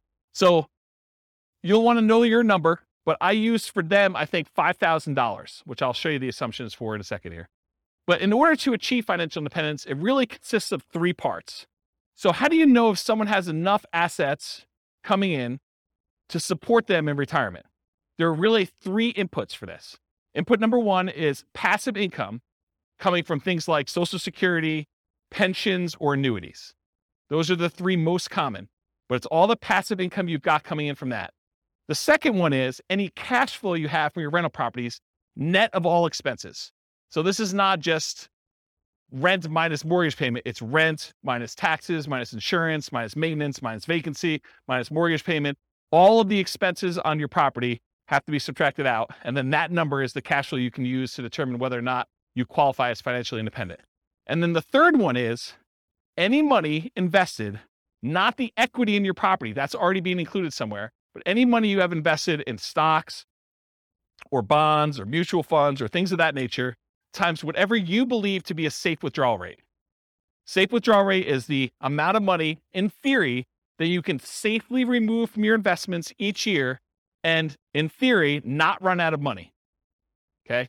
Usually it's around 4%. Some people more conservatively will use something like 3% or 3.25. The guy who came up with the rule before we saw this massive uptick in inflation had came out publicly and said it's actually over 5% now, which I always scratch my head and say, that seems really aggressive. But I mean, what do I know? But if you look back at historical data, there was the 4% safe withdrawal rate study by the three professors from Trinity University. They did a bunch of back testing on historical data with the stock market and bonds, and they came and said that with a very high probability of success, very low probability of failure, that taking 4% of the amount of assets you have invested in stocks and bonds at different ratios, they did a whole table, so you can go look at the report if you want to. I think it's called the Trinity study. But they said that 4% is a relatively reasonable number to use based on historical data. Okay, so the three things, it's passive income from Social Security, pensions, and annuities. That's number one. Any net cash flow from rentals. And number three, your yearly safe withdrawal rate multiplied by the amount you have invested in stocks, bonds, mutual funds, things like that. The sum of all three of those, if the money coming out from your cash flow, your passive income, and that safe withdrawal rate, if that exceeds the amount you need in order to live, then you are technically financially independent mathematically. Does that make sense? So in order to see if somebody qualifies for this, we're going to use any Social Security they have. So if they go late enough where they're old enough then to have Social Security, that will count for us. Okay. And I did a calculation based on their Social Security, and I think I started them at age 21, try to give them a really long runway. with this, okay? Any net cash flow from rentals. So if they're buying rentals in these scenarios, then the cash flow they have from the rentals after all their expenses counts. And then any money that they have in their bank account that's not being used for down payments or whatever, we're using a 4% safe withdrawal rate for that, and that counts as well. So the three of these things will count to determine whether or not they've achieved financial independence. And I'll tell you what month they achieved that minimum target monthly income in retirement to be financially independent. Does that make sense? Did I confuse anyone? All right, cool. All right, so all of these assumptions are changeable if you just copy the scenario to your account. They're married. They're both 21 years old. They've recently graduated from college, and they're working in a technology department of a large healthcare business. Might sound familiar to someone in this room. They have a total of $10,000 saved up. Okay, so they're not starting from zero. They've got 10K. They earn $72,000 a year combined. So $36,000 each. Does anyone have a problem with that number? Do they think it's too low? It's probably low. I'm looking at someone who works in that field. Yeah, it's very low. Okay. So I'm trying to be conservative though, right? Like if I come in here and I use, everyone makes $200,000 a year, people are like, whoa, James, no one makes $200,000 a year. So I get it from either way. So here's how I worked it out though. I said, okay, look, McDonald's is hiring at like $16 an hour for us, right? I mean, I think Qdoba, the burrito place I go to, they have signs on their door. They're hiring like entry level at 15. I was like, 18 seems like a relatively low bar, right? Maybe I'm wrong. Maybe it just seems like crazy, but it doesn't seem that far off. And that's $18 an hour, working 2,000 hours a year, $36,000 a year each is how I got there. Or you could say, look, if they're really as motivated to achieve financial independence as you say they are, then 2,000 hours a year is like part-time work, in my opinion. I mean, there's other people they're going to be offended by that, right? I'm going to get hate mail, I can't work more than $2,000 a year. I mean, 2,000 hours, that's like the first 6 months of the year for me. I mean, I know there's some business owners in here that they're like, yeah, 2,000 hours. Yeah, that's easy, right? But I'm going to get hate mail, I'm sure. But I use 2,000 times $18 an hour to get $36,000 a year for each one. I think that's a reasonable number for a lot of folks. And so I'll try to use these same assumptions across all the different strategies to compare them. So you'll be able to see more of as close to an apples to apples comparison as you can be, knowing that you're comparing different things. Okay. This may be hard for you guys to believe. They're saving $1,000 a month before they buy any houses. Okay. So between the two of them, they're saving $12,000 a year on a $72,000 income. That's pretty aggressive, but they're motivated to achieve financial independence. In fact, I say that they're obsessed about achieving financial independence so they can retire early. They want to fire. They want to find their best path to financial independence together. They're both taking Social Security at age 67. That's what I modeled it at. And Social Security was estimated based on them working until the full age of 67. You guys all know that if you stop working earlier than 67, your amount of benefits actually goes down for Social Security though, right? You guys know that, right? Like if you don't put in enough, then you don't get the whole thing. It goes down. Okay. So I've assumed though, incorrectly, that they've worked till 67. So if they get to the point where Social Security kicked in and it matters to them, that will be a factor. But if it's before that, it really doesn't matter anyway, because they've then achieved financial independence without Social Security. Okay. Any questions on the changeable assumptions? Because you can go in and change these. You're like, hey, look, 72,000 a year is crazy, James. I don't know where you got the number from. Nothing? Okay. This is the worksheet you have, the loan types. I'm just pointing out that when they do the 15% down loan, I'm using 6.75%. That's what I got yesterday when I called my lender as the interest rate for a 15% down loan. And in order to do that, they had to pay 2 points to get that loan. They wouldn't give us a par rate. They wouldn't give us a rate where you didn't have to pay any points. Okay. And if you're doing 20% down at 6.625, there's 2 points for that as well, but there's no PMI.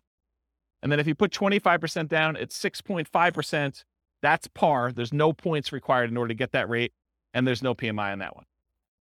Okay, so that's the interest rates I'm going to use. If they were, when we cover Nomad next week, we'll be looking at these conventional loans, and you'll see the interest rates for those, what they are. For example, putting 5% down is 5.5% versus 6.75 or 6.625 or 6.5. This is why putting only 5% down starts to look attractive, is the interest rate's so much better. We'll cover that. We do Nomad. Any questions on this before I go on next slide? Okay, cool. More changeable assumptions. I modeled this out for 60 years. So if for some reason they don't achieve financial independence, it's possible they achieve it after 60 years. Okay, so 720 months, 60 years. So they'll be 81 at the end of this modeling. Based on their income, I think I looked it up. It should be about a 17.85% effective income tax rate. That's what I've estimated it to be. I'm assuming a 3% inflation rate over a very long period of time, guys. 3% is reasonable. I know we've seen crazy numbers recently, but look out long time in history. 3% seems right about there. 5.5% mortgage interest rate for the owner occupant, but they're not doing owner occupants except in some examples here, but they're doing the investor rates, which are listed on your spreadsheet. They have a 4% safe withdrawal rate number. They have $5,000 minimum target monthly income in retirement. So they're trying to get to the point where they have $5,000 a month in passive income from those three sources in order to be considered financially independent. And I do adjust for inflation. So it's $5,000 today, but in the future, it may be $7,000 or $8,000 or $9,000, depending on what time it is. Okay. And why did I pick $5,000 when they're making $6,000 a month? Because they're saving $1,000. So I want them to be at the same level of lifestyle, not at the same income. So they're not saving $1,000 anymore. They're only saving nothing because they've already achieved financial independence. And so we're trying to get them to the point where they replace their standard of living, what they're actually living on. And I've also said, hey, look, when do they get to the point where they can live a $10,000 a month lifestyle, which I don't even think I showed you numbers for that today, but I do run that math and show you when they're earning twice as much. Okay. Any questions on these changeable assumptions? You can change all these too. Okay. So for the property, what kind of property are they buying? So here's the assumptions for the property. It's going to be a $375,000 property value, and it goes up at a rate of 3% per year. So it's keeping pace with inflation. It's not going up faster than inflation. It's not going up slower than inflation. It's pretty neutral. We're going to do 3 different down payment scenarios. So I'm going to do a 15% down, a 20% down, a 25% down one, and I'll show you the results from each. With the 15% down, there's PMI. I told you that. 1% of the purchase price in closing costs when they purchase. So they're going to have some fees for getting the loan. In addition to that, for the 15% down and the 20% down loans, there are 2 additional points in order to get the loan. You have to wait. Is that something that's common? What's that? 15% down? There's a 15% down non-owner occupant program. No, but points. Is that common? No, it was unusual because we couldn't get them to quote us something at par rate. So they're saying, look, we're not even going to offer that. If you want to get this rate, you got to pay at least 2 points in order to get it. So it's just a kind of condition of our normal market right now. And you may be able to go to another lender where they'll say, it's not 6.75 or whatever it is. It's 7%, but it's par. They may come back and say that to you. And so each lender is a little bit different. This is one lender I called. There was a lender that I talked to told me that between 25% down and 15% down, there was only a quarter of an interest rate change. Yeah, it definitely is in that range. Okay. Sometimes it's more than that. Sometimes it's less. Okay. And then also, is there an equation to figure out upfront PMI? No. There's a whole 2-hour class on PMI, and I go over all the factors, and it's a calculation for them. And there's a lot of different variables in it, including how many people are on the loan, your credit score, price of the property. There's a whole bunch of factors. Yep. All right, cool. No seller concessions. They couldn't get the seller to give them any money toward closing costs. Interest rates, I already talked what those are. 6.75 for the 15% down, 6.625 for the 20, 6.5 for the 25% down, and the 15% has PMI. Doing 30-year loans, 360-month loan term. We assume $2,600 per month in rent, but rent increases at a rate of 3% per year. So rent is also keeping pace with inflation. It's not going up faster than inflation. It's not going up slower than inflation. So property price and rents are going up at the same rate. 3% of the monthly income is assumed for vacancy. So we're assuming that they're doing a really good job with property management and that they are starting, 60 to 90 days ahead of the property becoming vacant to make sure that they have minimal vacancy on their property. 10% of the monthly income is assumed to be maintenance. I'm assuming 0.75% of the value of the property each year is the property tax rate. So that's about $2,800 per year in property taxes at the start. And it changes as property values increase. So around here, that number doesn't seem to be that low, or it doesn't seem to be that crazy. In other markets, they're hearing that and they'll be like, yeah, per month is the rate for that. Or they may be like, whoa, that seems really, really high. So tax rates vary considerably across the country. 0.4, and you can change those. 0.4% of the value of the property each year is the assumed property insurance rate. So based on a $375,000 property value, that's about $1,500 per year in insurance. And again, that changes as property values go up too, because insurance should cost you more as your property value is worth more to continue to insure that property. Because if it burns down, they got to replace it. So this is a residential property, and 15% of the purchase price is considered the value of the land. We use that when we're calculating the depreciation benefit. Any questions on the property assumptions? This is sort of I always feel like I'm like doing a magic trick and I'm showing you, look, there's nothing up my sleeve. Like I'm showing you all my assumptions so that you know exactly what is about to happen. Then when I show it to you, you can't be like, but what's the insurance rate for that? What's the taxes for that? How much income are they making? Because I'm answering all up front. That way you can't say to me later, but wait a minute. Okay.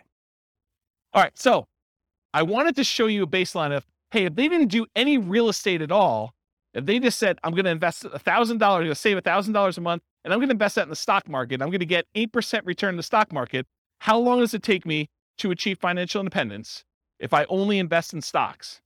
And for this one, it's primarily that 4% safe withdrawal rate times the amount that they have invested in stocks, right? Because that's where the majority of their money is coming from.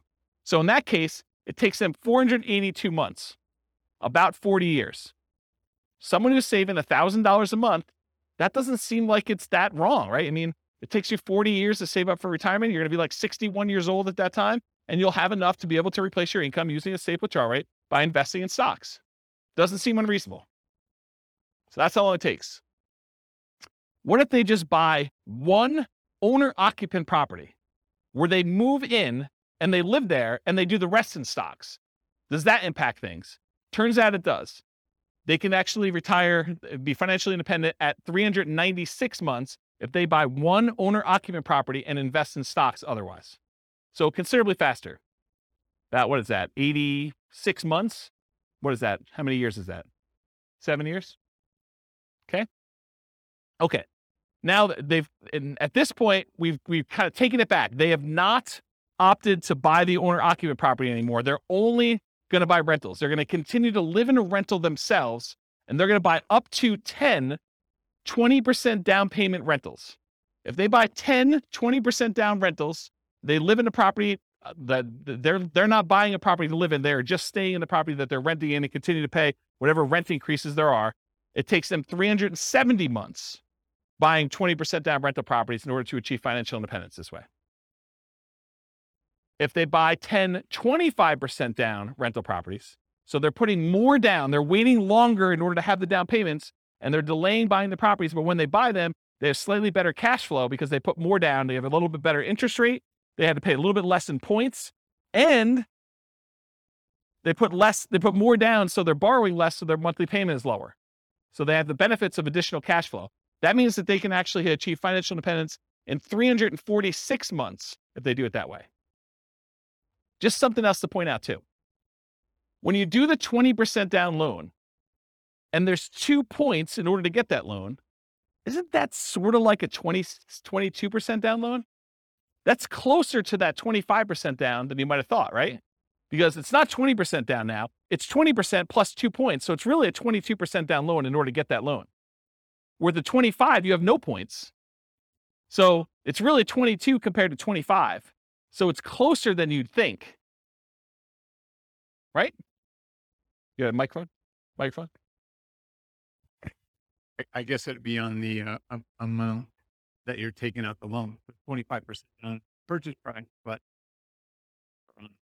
that's right. It's a cost for one of them, and the other one you're actually getting even more benefit by putting more down. right. So it might be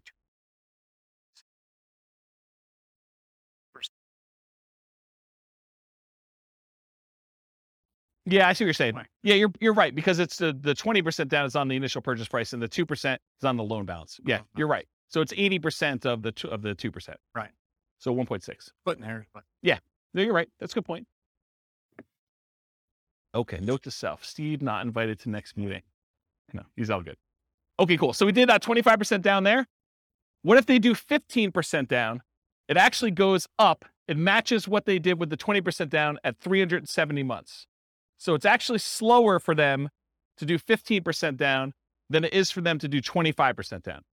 but it's the same as if they did the 20% down. Okay? To rent or buy. So right now, this couple is living in a place that costs $1,800 a month. Remember, the rent on the property that they're buying is $2,600 a month. So they're living in a lower quality house or getting an amazing deal from somebody. But if they were to buy the property, their expenses would increase quite a bit. In fact, it would go about $600 a month higher in their cost to buy that property. So instead of saving $1,000 a month, if they keep renting where they are, they would only be saving $420 a month when they buy a property to live in. So by buying a property to live in, yeah, they have a little bit higher standard of living, a little bit nicer house that they're living in, but they're also saving considerably less, which is going to impact their speed at which they can acquire properties. So should they rent or buy? Well, what if they owner-occupy, buy one property to live in, then they start doing their 20% down payment rentals? Well, if they do that, it takes them 394 months to achieve financial independence. Before, if they didn't owner-occupy, they were able to do it with 20% down rentals at 370 months. So it takes them 2 years longer if they decide to owner-occupy and live in a little bit nicer property to achieve financial independence. What if they do 25% down? In that case, it takes the same exact amount of time, 394 months. That's if them buying a property to live in and then saving up to do 25% down payments to do that. What is going on at 394 months that they're both the same? We'll come back to that. And then finally, if they do 15% down, it's still 394 months. Why are they all the same? Does anyone know why they're all the same? If you're going to owner occupy a property, but then you're going to buy 20% down, 25% down, or 15% down properties, why are they all the same 394 months to achieve financial independence? It's not that they all get paid off. It's that their owner-occupant property, they bought it not immediately because they didn't have enough for a down payment, so it took them a little while to save, but their owner-occupant property gets paid off at that point. And when you actually have your owner-occupant property paid off, you no longer need $5,000 a month to maintain that same standard of living. You actually are $5,000 a month, whatever that mortgage payment was, less. So your target to be able to achieve financial independence now drops. You no longer have to be able to afford that mortgage payment. You still need taxes and insurance, but not the principal and interest part. So that happens at month 394, because now they no longer have a principal and interest part of their mortgage payment. So the threshold for them to be qualified for financial independence is now lower. So they achieve it. Does that make sense? Okay. So why are they similar? Paying off your primary residence reduces the amount you need to qualify as financially independent. These are all right around when they pay off their primary mortgage, including the one where they bought one owner-occupant property and they had stocks, because that also lowers the threshold then too. Okay? Any questions on this? Sweet. So changeable short-term rental assumptions. And I talked a little bit about this. Rents are going to be higher, but fees and expenses on rents will be significantly higher as well.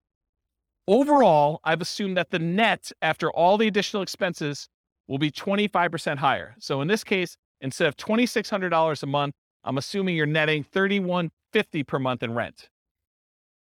But I also added some more to maintenance. My thinking was, hey, look, if you've got a property and you've got a lot of turnover and people are living there and actively being in there, you're probably having a little bit more wear on a property than having a tenant living there for a year and having just regular turnover, or a year or more. Okay. So I assume that maintenance went from 10%, which is $260 a month, because it's 10% of the $2,600, bless you, or 20% of the $3,150, which is $630 per month. So now this has increased quite a bit. And so when you have both a 25% increase, but then this is increased by whatever that is, almost $400, it means a very modest increase in cash flow. So here's cash flow at year 10. When you had it with the short-term rentals, you're doing about $220. I'm sorry, you're doing $467 a month with the short-term rental and $220 a month if you were just doing the long-term rental. So you're still doing more cash flow, but it's not quite as significant as you might have thought. And I may be completely underplaying this, where you may say, but James, I'm really doing twice as much in rent, and my maintenance is closer to 20%, or maybe it's 25 or whatever it is. But doing twice as much in rent, my number is going to be much, much better. Yeah, that's why all these assumptions are changeable. Go load it up and change the assumption and rerun it and see what your number is. But based on this, I wanted to show you what the impact of achieving financial independence is, even with just this modest increase. Okay? So now doing the short-term rental with 20% down, they achieve financial independence in month 298. It's significantly shorter than all the other options we've considered so far. So getting that extra rent matters. And then 25% down, it's 285 months, which is even shorter. And putting 15% down, it actually is the same as if you bought 20% down rentals. Okay. So it does increase it. The best one is doing 25% down for short-term rentals. And then what if you owner occupy and then do short-term rentals? Those are all right here. Buy one owner occupant, then short-term rental, 20%, 25 and 15%. So it bumps it back up to 346 months for the 20%, 334 months for the 25% down, and 345 months for the 15% down. So it's sort of what you'd expect. Any questions on that? That's it. I will stick around for questions. I got applause, right? Any questions on any of that? Overwhelming? Micro? See? Yeah, I don't know how many people will care about this question or the answer to it. It was sort of related to PMI. Do lenders care the source of your down payment? For example, if you're actually using HELOCs, not cash, is a lender going to care ahead of time, what the interest rate on your HELOC is? Are they going to try to pre-compute, these monthly payments on your HELOCs? Or are they just going to say, 25% is 25%. I don't care if it's cash or, whatever. Yeah. So that's a really good question. I'll answer a couple parts of it and then tell you definitely talk to your lender to find out. Okay. And if you're concerned that you don't want to, muddy the waters with the lender you're actually using, call a different lender and get a generic answer to the question and then call your lender to verify. But here's how I would think about this. I think the lender is going to definitely take into account the payment you would have on your HELOC to qualify you from a debt to income perspective. So that will definitely be a factor for qualifying for a loan. However, I don't think that they would have a problem with you using the HELOC as the source of your down payments to do that. But it's possible that these loan programs can change and that they might, raise an eye at it as things change. But my understanding is that you can use HELOCs for down payments, but they do take into account the payment you would have on your HELOC to qualify for your DTI calculation. And they may even do more severe than what you might imagine. They may say, because you have the capability of borrowing up to this amount, we are going to use the max. So they might even do something like that. But talk to your lender to find out for sure. Was that all the parts of the questions? Okay. Yeah. Yeah, because I know people do cash out refinances and then they use the money in order to buy properties as well. So I would think the HELOC would act very similarly to that. But they do, in general, they do care where you get your down payment from. If money just suddenly shows up in your account, they're going to want you to source it. They're going to want you to tell you where you got it from. I sold my Dogecoin or whatever it is. Right, exactly. So they're going to want to know. And then you may need to produce documentation on such things, which, this is part of the challenge with a lot of these crypto things, right? It's like, unless you have a really crypto-friendly bank, might get tricky. Any other questions? Oh, Can you go back to the slide that shows I'm just curious about the 15% versus 20% versus 25%. what are these?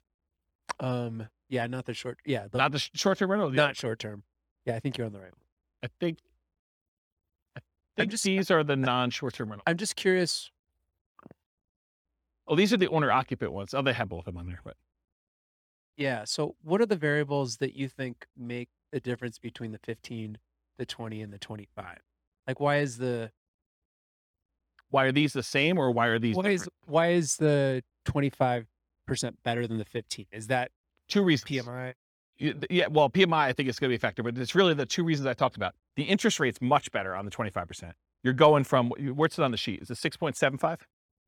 6.75 Yeah. versus 6.5, right? Correct. Yeah, so that's one reason.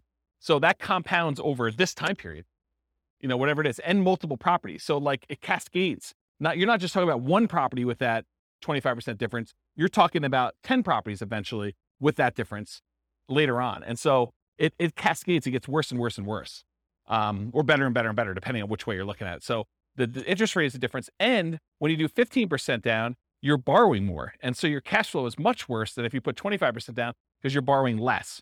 You're putting more down. The amount you're borrowing is also down, and the interest rate is better. And so that does make a huge difference in cash flow. And you think does that cash flow make up for the fact that you're putting less down so you have more cash to buy your next property with a 50% down? You don't add more cash. They're buying properties as soon as they get to the point where they have enough down payment and reserves. So as soon as they get to that point, they're buying their next property, and then they're saving up until they could buy it. So if you look at the chart of like how many properties they own and when you're buying 25% down properties, eventually I think you get to the point where you're buying faster. The first one you buy might be a little bit quicker, but then it's worse cash flow. So you may not even be saving as much. So it takes you longer to do that, or maybe similar amounts, but you're being impacted by that lack of savings rate in order to do that. I like those graphs that you've had before that show those steps. Yes. Really... And if you go pull up on the models, you'll be able to look at all those. The complaint I sometimes get is, James, you show me 300 charts. No. Right. Yes. It is the complaint I get, which, I mean, I like charts and I like showing the charts so I can show you all this stuff. But sometimes when we don't have that chart, like I've occasionally even said to people in the room, this chart, I'm not even going to talk about unless someone challenges me, because I want to be able to show you this as to like how I got to where we are. And so it's sort of like, it's like ammunition for arguments in class. But, today I tried to keep it simple and simplified it. So one other thing I'll add. So this exact person, have you been listening to the new Real Estate Financial Planner podcast where I go and I do like Andrea and her story and do that? Well, I'm doing this person through a large number of different scenarios. I'm going to take this storyline. And so I'll do individual episodes on each one of these scenarios. And so you'll be able to see a lot more detail too that way. It's using these interest rates all the way through? Yep. Okay. Yeah. I'm going to try to do like one story arc where we don't change anything. But then in the advanced versions of it, I'm using variable interest rates and variable appreciation rates and variable rent appreciation rates and variable inflation rates. And one more variable thing, but there's like 5 things that are variable to show you and then I'm going to run it 1,000 times to show you what the range of expectations are. They may be financially independent anywhere between month 274, where it's 1 time out of 1,000, all the way up to month 495. I'm just making up these numbers. And that's 1 time out of 1,000. And the majority of them are in this range of here to here. And I'll be able to show you that in advance. And those are based on historical data, like the variable rates, No, they're variable. So like instead of doing an interest rate of 6.5, I'll say, look, it's 6.5 month 1, but there's a chance it could go up to 6.25 the next month, or it could go down to 6.375. And so there's just a probability distribution. And so sometimes one run out of 1,000, maybe it actually ticks down, but another time it might actually tick up where they go to 7 or 8 or 9 as you're buying more properties, but it changes every month so that when you finally do buy a property, the interest rate may be much different than what it is today, but it's doing a change each month to see like where it moves, and over a large enough sample size. And I don't even know if 1,000 is truly large enough, but it gives you a decent range of like what the values might be. And you could see like, hey, interest rates has a major factor here. And so if interest rates go up, this looks much worse for them. If interest rates go way down, this looks amazing for them. And so you can now see some of those things happening with interest rates, with rent appreciation rates, because what happens if the market softens and they're getting better deals as they're acquiring, and then it turns around and they go up? What happens if prices go up when they're buying, and then it starts taking off when they, kind of get to the point where they have 10? All of those things can happen in those runs as well. And it combines with rent appreciation and price appreciation and interest rates and inflation rate. And the stock market rate of return is also random. So those are the 5. Does that help? I'm just picturing in my mind, like, what if at year 7 interest rates go down and you refinance? And like, how would that, that's what's awesome about my software, is that I could say, if interest rates drop below a certain thing, refinance and ratchet it down. And then how does that improve? That could be part of the algorithm for doing the testing. Because that would be that'd be really interesting to see like how 15 and 25 changes, and if 15 shoots farther ahead based on a 5-year refinance to the same interest rate or something. This is literally why I wrote that software, because I had those same questions, right? About my own personal stuff. I'm like, look, I'm on this plan. What happens if? And then my mind just goes crazy. What happens if stock market tanks? What happens if there's a real estate market correction again? What happens if prices go out of control up, or prices kind of stabilize, or prices go down and I'm able to acquire more properties? Like, what do all these differences mean to me? And how does it impact my ability to be resilient in retirement? Or, during my acquisition phase of kind of getting to that point, like, what happens there? This is literally why I wrote all this stuff. But those are the types of questions. Yeah. So that's it. Okay, cool. That's it. All I got for you guys. Thanks. Stick around for questions. That's all I got for you.